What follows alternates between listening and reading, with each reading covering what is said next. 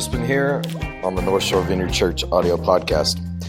Today on the podcast, we continue in this series, Life Connected, and we're going to be looking at the context of our lives, how community is actually the natural habitat for followers of Jesus.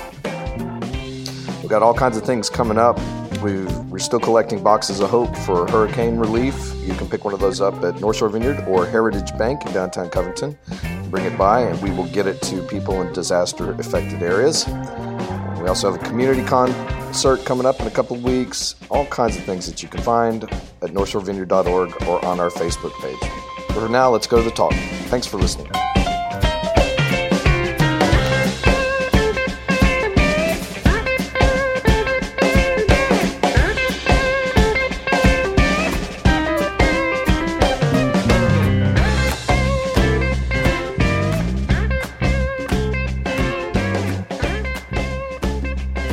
Well, for the last few weeks, we've been in a series called Life Connected, and this series, you may not have realized this, but I was talking when we had a board meeting recently, one of the board members was like, "What's our vision statement and all this stuff?" I was like, "Well, it's Life Connected." I've never heard about that. I was like, it's like right here on the on the thing. He's like, "What does that mean?" I was like, "Well, that's part of what got me to do this series." If you look at your bulletin, at the top it says Life Connected, and then underneath North Shore Vineyard says God, Church, Culture, Heart. And the idea behind Life Connected is that we want to live in this space where we are giving movement in our life in these four different directions, so that we are learning to worship God, connect kind of vertically, but also that we're connecting in our own hearts through meditation, reflection, contemplation. We're dealing with stuff beneath the surface, because it is possible to worship God and yet not experience an impact below the surface. And so we want to be people that are not only living lives of worship to God, but are actually experiencing transformation within. So that's the God-heart axis. But the other key component, you can do just God and heart just by yourself. And there's a lot of people, it's become very trendy. I hear people say, "I'm not religious, I'm spiritual." Everybody wants to kind of have their own personalized spiritual experience, disconnected from other people. But that concept is really foreign to the New Testament. And so while we're trying to connect with God and connect with our own hearts, we do this in the context of community. And community is what I want to talk to you about today. But before I talk about community, I want to talk about addiction. Over the last century, there has been a prevailing mindset when it comes to the causes of addiction, and the prevailing mindset has been that highly addictive substances are the root cause of addiction, right? So, and this seems kind of like a no-brainer. Like if you decided to go home and I'm going to try heroin for a few weeks and see how that is. I don't suggest that, okay? Say no to drugs, kids.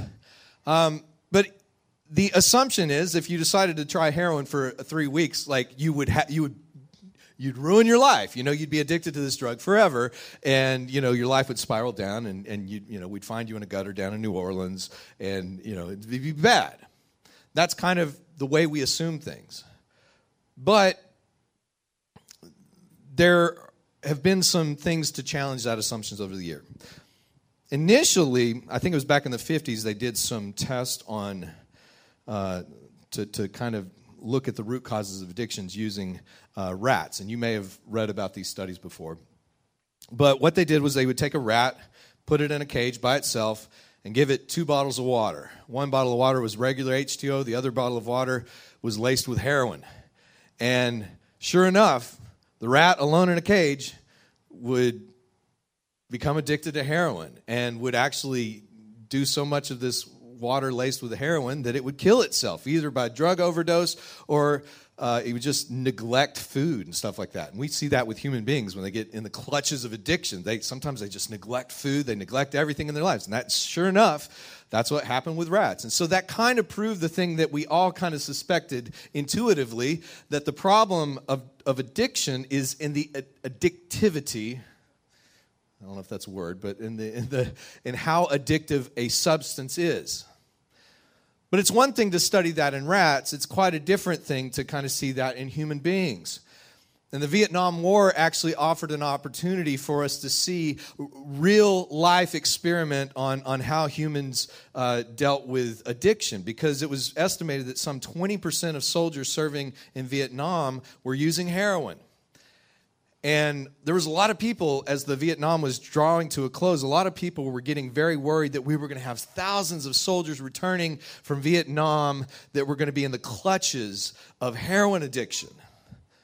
But what they began to see challenged this assumption, because most of these soldiers, when they actually came back to America and got around their family and their friends, they didn't have any addiction to heroin. They didn't continue to use it. In fact, they were able to quit heroin without any physical withdrawal symptoms. And all of a sudden, scientists were going, this doesn't make any sense. And they began to think, well, maybe there are certain assumptions that we've made in our experiments that need to be challenged. So in the late 70s, there was a team of researchers that did this experiment that has been known as the Rat Park experiment, where they, instead of putting a rat alone in a cage, they created this like rat park. It was like heaven for rats. And it was like the ideal situation. If you're a rat, you got little rat toys, you got little rat things you can climb on, you got all these members of the opposite sex to hang out with, and it's a pretty cool deal. They probably had cheese in there too. And so they did the same kind of experiment, but instead of putting a rat in isolation and offering the option of regular water or heroin water, they put rats in this rat playground and gave them the same two options. And you know what they found? They found that none of these rats got addicted to drugs. They would try it, and they might go back occasionally, but it never became something habitual. And this research revealed that we've had it wrong. All these decades of fighting the war on drugs, we have actually made it worse for people. Because if you think of, if the roots of addiction are not so much the addictive substance, but the feelings of isolation and disconnection in your own life, then to find somebody that has drugs and then lock them up in a prison for a couple of years, you're actually taking the very thing that drove them to do drugs in the first place and making it even worse. The real root problem, and I think this is the root problem of so many sins in our life, is the feeling of alienation, a feeling of being alone, a feeling of being disconnected. The person that is caught in the clutches of addiction doesn't need to be locked up in a cage, doesn't need to be isolated from people. They need to find healing. They need to find actual healthy relationships. They need to learn a way to relate to other people in a healthy way. And I think if we would have taken the billions of dollars we spent on the war of drugs and actually spent it on this other thing, we'd have a much better quality of life for more people in this country. But I'm not here so much to talk about drugs. I know this sounds like a Just Say No campaign. What I'm trying to get at with this study is I think what they stumbled onto in research about addiction is they uncovered the way that human beings are hardwired. We are created to be in a relationship. We are created to live lives connected to one another, to have meaning and purpose. And if we violate that ground of being, it'll take us into some really bad directions. Has anybody ever been to the Tiger truck stop? Yeah, it's pretty impressive, huh? I remember when I first moved to Louisiana, I would often take trips out to Texas, and when you get to the other side of Baton Rouge, about 15, 20 miles down, you start seeing these advertisements for Tiger truck stop, live tigers.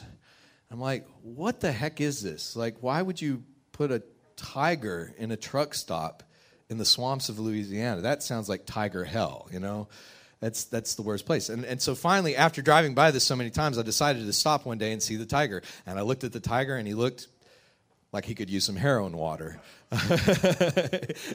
He looked bored. He looked sad. And that's, I think we have this experience even if you go to the zoo sometimes. I think it's the most horrible thing to see in a zoo is a lion or a tiger, because these are majestic beasts that you should be seeing like out on the plains of the Serengeti in Africa. And yet they even though they're being fed, a good meals every day, there's something in your heart that just feels sad for them because they're surviving, but they're not thriving. Why?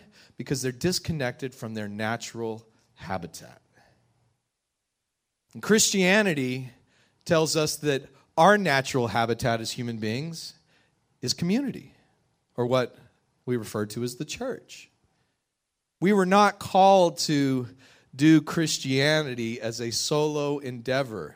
Unfortunately, that's the way I had done much of my journey for the first 10 years. We hear so much emphasis in evangelicalism about you need to have a personal relationship with Jesus. You need to have a personal quiet time. And I had all that going. And yet I was dying on the inside because I was getting the context of my life wrong. I was doing it by myself. Henry David Thoreau noted one time, he said, the mass of men lead lives of quiet desperation. What is called resignation is confirmed desperation. See, the reality is we got a lot of people in our world today that aren't locked in prison. They're not locked in cages. But yet, like that tiger in Tiger Truck Stop, they're just leading lives of quiet desperation, on autopilot, but disconnected from their own hearts and disconnected from other people. We were not meant to be that way. We can see, even looking at an overview of the Bible, that God has set it up this way. Before there ever was an us, before there ever was a universe, the church has affirmed that God existed as Trinity, Father, Son, Holy Spirit, that God is relational, and that God, as a relational God, creates a relational universe. God creates Adam and Eve, sets them in a garden, and Adam and Eve are flourishing and thriving because they're in relationship with God, they're in relationship with one another, they're in relationship with creation. It is only when sin enters into the picture that they become disconnected from God, disconnected from one another, that shame takes over, blame shifting. But we see even when God wants to rescue humanity from sins, how does God do it? Relationally. God approaches Abraham. He says, follow me, I'm going to make you a great nation. I'm going to bless the whole world through what I'm doing through you. Then after Abraham, God makes a covenant with Israel. He chooses a people to be in relationship with. And they got it messed up, and they failed along the way. So finally God says, well, I'm going to step into their world and do this myself. But even when God steps into our world as Jesus, God doesn't do it alone. If you look throughout history, there's a lot of, these super spiritual teachers that are kind of aloft, and like they like to dispense their pellets of wisdom from on high to people. But Jesus, right from the get-go, when he's starting his ministry, he invites 12 disciples in. And we know there were many other people that followed Jesus that were not in that 12. Mary, Martha, Lazarus, probably people that he was even closer friends with. But Jesus was committed the whole time to doing a process, to not just being the brilliant teacher, but to pouring his life out and doing it in the context of community. And then we see even the early church. The early church wasn't known for their awesome church buildings. They weren't known for a lot of things, but what they were known for was being a community that stood in sharp contrast to the rest of the world. Because in this weird little community gathered around this carpenter named Jesus, who had been crucified and rose again, this group of people, they look very different. Because in the church, unlike the surrounding society, you would see Jews and Gentiles hanging out. You'd see men and women hanging out. You would see slaves and free hanging out. And everything they did in the early church, when you read the book of Acts, they were involved in one another's lives, sharing food with one another, sharing their possessions with one another, taking care of one another, and taking care of the rest of the outside world. And this is why Paul makes some just absolutely revolutionary statements throughout his books, saying that actually the appropriate translation is y'all. Y'all are the body of Christ. Y'all are the temple of the Holy Spirit. You together, when we are together, as Jesus said, if 2 or 3 are gathered in my name, I'm in the midst of them. As we come together around Jesus, we actually become the very place that God inhabits by His Spirit. Ephesians 6:19 says this, "Consequently, you are no longer foreigners and strangers, but fellow citizens with God's people and also members of His household, built on the foundations of the apostles and prophets, with Christ Jesus Himself as the chief cornerstone. In Him, the whole building is being joined together and rises to become a holy temple in the Lord. And in Him, you too are being built together to become a dwelling in which God lives by His Spirit." You know, all throughout the Old Testament, there was one place on planet Earth God's Spirit dwelt, and that was in the tabernacle or the temple. And Paul is saying, there's a new day. God's not confined in a temple made with our hands anymore. We are actually the building blocks of God's temple. We are the place.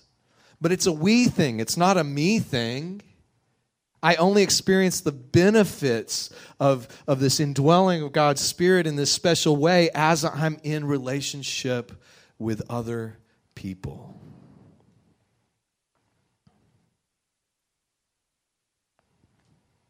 But we've got a lot of barriers to community and relationship in our world, don't we? Have you noticed? I mean, I feel like as much as I love technology, as much as I love this little phone and the ability to look anything up and to connect with my friends on Facebook and Twitter, as much as I love that, this little thing can give you the feeling of community without actually having it. I've noticed, I'm going to sound like an old guy. I am. I just turned 45 this week, so I'm getting old. But I've noticed with the young folks nowadays that it seems like people are losing their ability to because we're so wrapped up in technology, we're losing our ability to have face-to-face conversations, to look somebody in the eye and say, you know, this is how I'm doing, or you hurt my feelings, or can we talk about this? It's amazing how much we can share our feelings online when we don't have to look somebody in the face, right? You ever had somebody attack you online? It's happened to me a few times.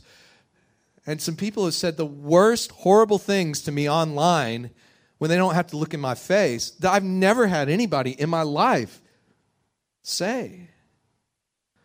We're losing our ability.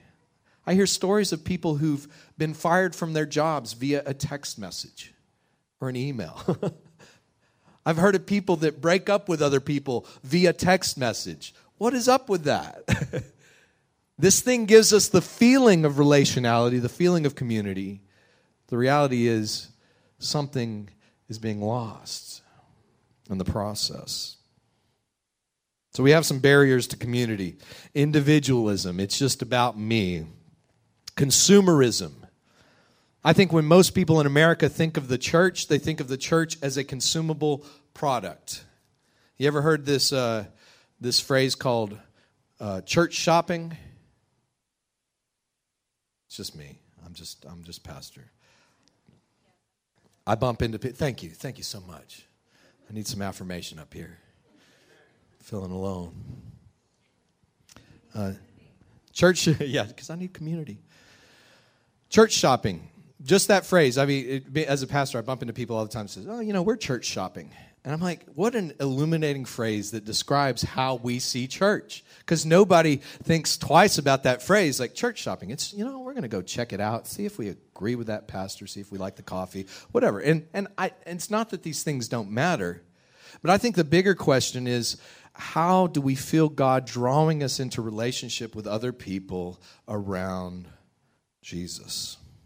See, so many folks treat church as a consumable product, but consumerism is a cheap substitute for community. If you just treat church as if it's a good and service, and I'm just going to go get me a little meat, from the Word of God to get me through. If that's all it is for you, you're missing out on the greatness. And I got to tell you, I missed out on being a part of community for the first 10 years or 12 years of being a Christian. It's not that I was alone. I was with people all the time. I was in services, but I never had any level of depth or authenticity that went beyond a Sunday morning because I was treating it like a consumer product. The last thing is fear and shame. I think one of the barriers that keeps us from authentic relationship is we're just afraid to be honest with people. Come on, you with me? We don't want to be seen for our weaknesses. We don't want people to know where our struggles are. And so it's easier to just keep that stuff hidden. Well, it's easier in the short term, but ultimately that'll eat your lunch. Back in, I think it was about 1995, I found myself standing on the edge of a platform 12 stories high in Indonesia.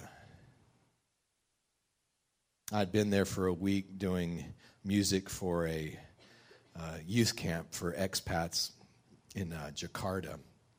And this family that I was staying with, they worked for Shell Oil, and the dad said, "Hey, you want to go bungee jumping?" And this was the early 90s, and everything. Remember when everything was extreme? And I was like, yeah, I want to go bungee jumping. I've never been bungee jumping before. So we go down to this place, and I remember sitting out there in the crowd looking up at the bungee jump tower, and I'm like, that doesn't look too bad. I can do that. But it's quite a different thing when you find yourself standing on the edge with these rubber bands tied around your ankles, and you're looking 12 stories down. And cognitively, you know that nobody's died at this facility from doing this. They've got a good track record. You know that there is safety equipment. There's trained professionals. You can try to tell yourself that all day, but your body feels like you're about to commit suicide, and everything in you revolts against doing that. It felt to me like this was going to be the end if I jumped. Now, fast forward about 10 years after that experience, I had been the worship leader at the New Orleans Vineyard for about a little over a year. And as I said a few weeks ago when I was talking about rest, it only took me about a year being on staff there to get burned out. We were doing 7 services on the weekend. I didn't take a weekend off for more than a year, and I finally got to a place where I'm just like, I'm beginning to struggle with things that I thought I'd left far behind me, I began to just feel very walled in, struggle with things, and I was ashamed. I felt like a hypocrite as a worship leader, as a husband. I'm just like, I hated where I was at, but I couldn't seem to get out. And so somebody invited me to this worship leaders retreat up in Estes Park, Colorado, and I remember the first morning they had this fellow in his mid-60s who gets up there and he begins to talk about how his first 10 years of being a Christian, how he had struggled with the very same things that I found myself struggling with. And I'm sitting there, my heart begins to race. You ever have one of those moments where it's like, oh crap, this is what God's going to deal with today. I thought I was coming here to learn about the hippest new worship songs and what everybody's doing, and all of a sudden stuff got real very quick. And I'm sitting out there in the audience, and my heart is starting to race because I knew it was time to deal. I knew I was coming up to a decision. Either I could stay walled in by my shame and fear, or I could come to the light and risk losing. At the end of this guy's message, he says, we're going to break up into small groups and pray for one another. And I'm just like, oh, this is it. Now, what made it even worse was my small group leader was a guy by the name of Reagan Wagner. Reagan was the son of the national director of the Vineyard movement at the time, Burt Wagner. And I'm brand new to the Vineyard. I'd only been in the Vineyard, a little over a year. And I'm sitting there thinking, there's probably a blacklist somewhere for worship leaders. And if I open up about my struggles and sins, I'm going to end up on this list. I may never do something in another vineyard again. And isn't that the way shame works for us? And fear? It always brings us to the worst possible conclusions. But I finally got to the point as I was sitting there, I was just like, I don't care if I never work in the vineyard again. I just want to be free. I'm tired of this. And so I began to open my mouth. And I began to share some things I'd never shared with anybody before. And as I shared, I was crying. I was, snot everywhere. And I get done. And I was ready for them to lob stones at me. And they didn't. These guys just prayed for me.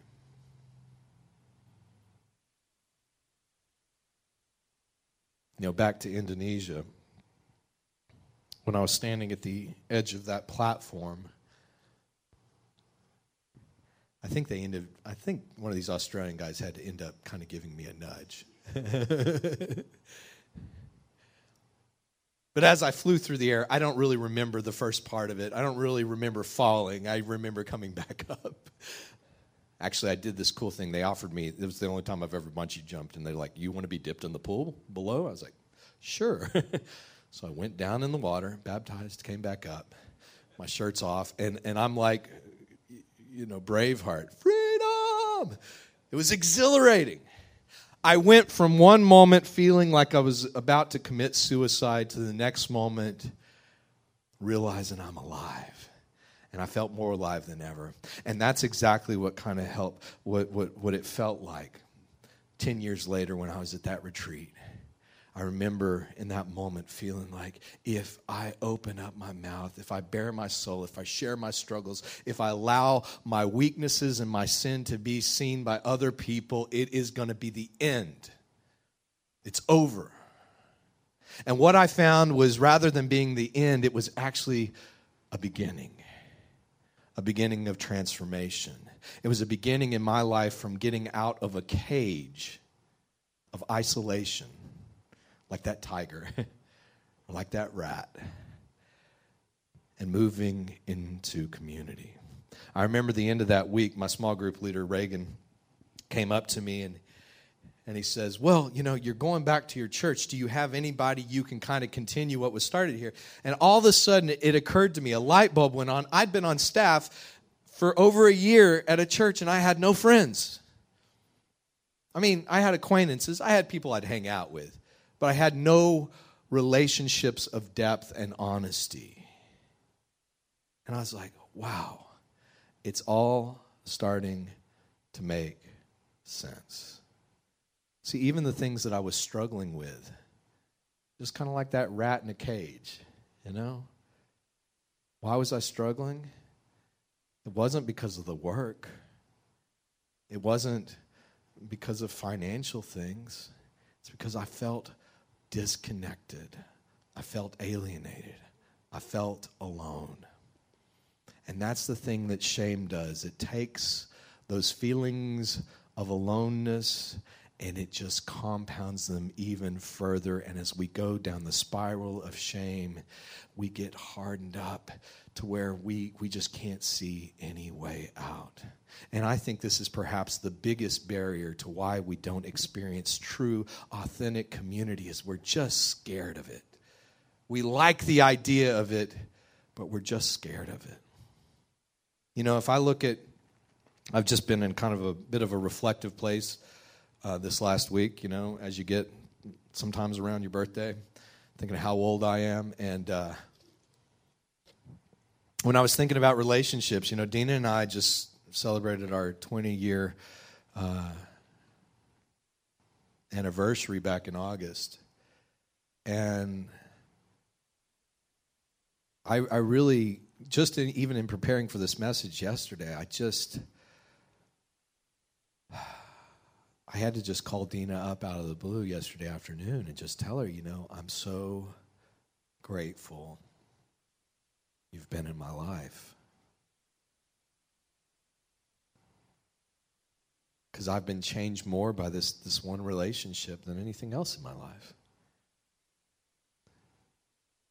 We often think of things to add to our lives, like try this supplement or try this Bible study or read this book or watch this or go to this seminar. We think of things oftentimes when our lives are in a mess. We always try to think of a little solution we can add, but we ignore the context. And the real question is not what things can we add to our life, but how can we change the contextual dynamic? And when I look at the ways that I've changed in my life over the years, I cannot separate that from the relationships that matter most to me. You know what marriage is, basically? Marriage is just simply saying, I'm not going anywhere. Like, I'm going to make this public commitment to you in front of people.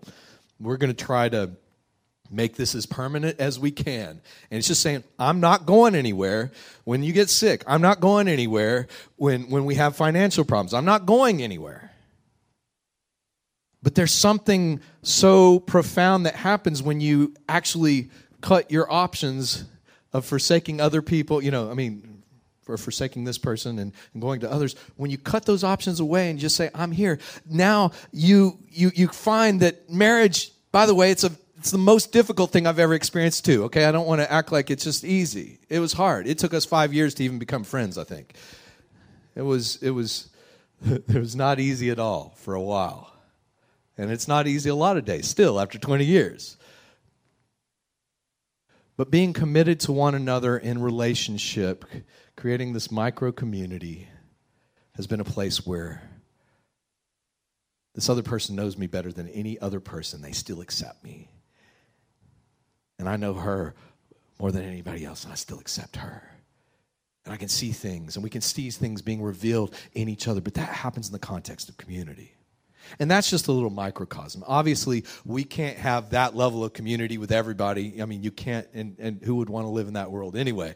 But I think one of the problems that we have with church, because we treat church as a consumable product, we don't ever think to commit our lives to other people in the journey. And I got to tell you, the most important experiences that I've had in Christianity in the last 15 years have been out of investing myself into relationships with others and having other people invest their lives in me. I'm not alone anymore. And I got to tell you, I'd say most of the pastors that I know are alone. Most of the pastors I know are in a very lonely place, and they don't feel like they can be honest about their life to anybody because they'll lose their jobs. Or they'll be seen as weak.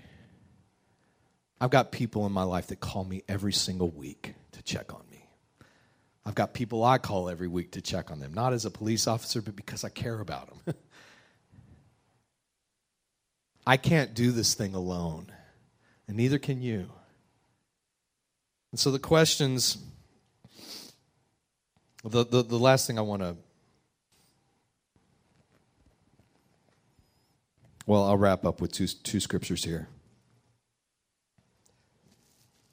James 5:16 says, confess your sins to one another and pray for one another that you may be healed. That's exactly what I experienced in Estes Park. I began to be healed on the inside. But it came through confession. A type of community. Hebrews 10:24. Let us as well stir up one another's minds to energetic effort in love and good works. We mustn't do what some people have got into the habit of doing, neglecting to meet together. Instead, we must encourage one another, and all the more as you can see the great day coming closer. The last thing I want to say about community today is that it's not going to happen by accident, especially in this ever-increasingly fragmented world that we live in. Community is not going to happen unless it is a priority to you.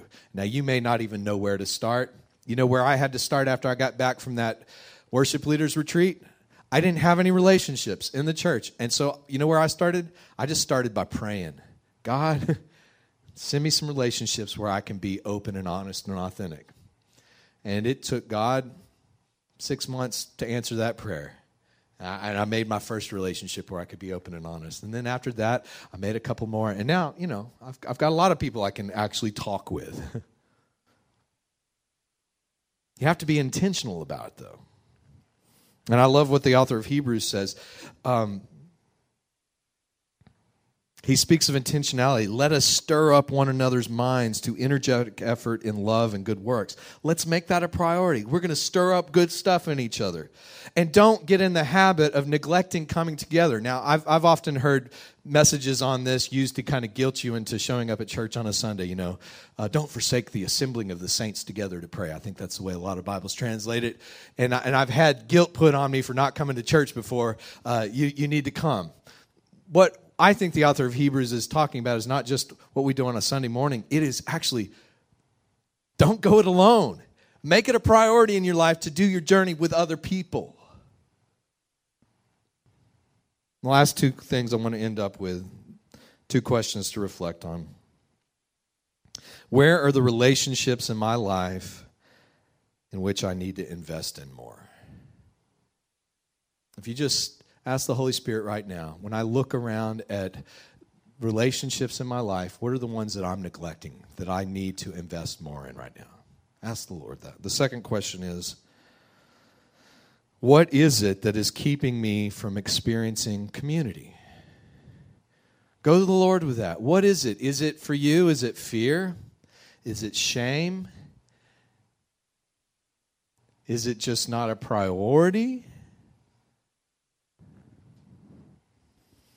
Is it consumerism? Because we want to be the type of community that, as Jesus says, they will know you're my disciples by the way that you love one another. Why don't y'all stand?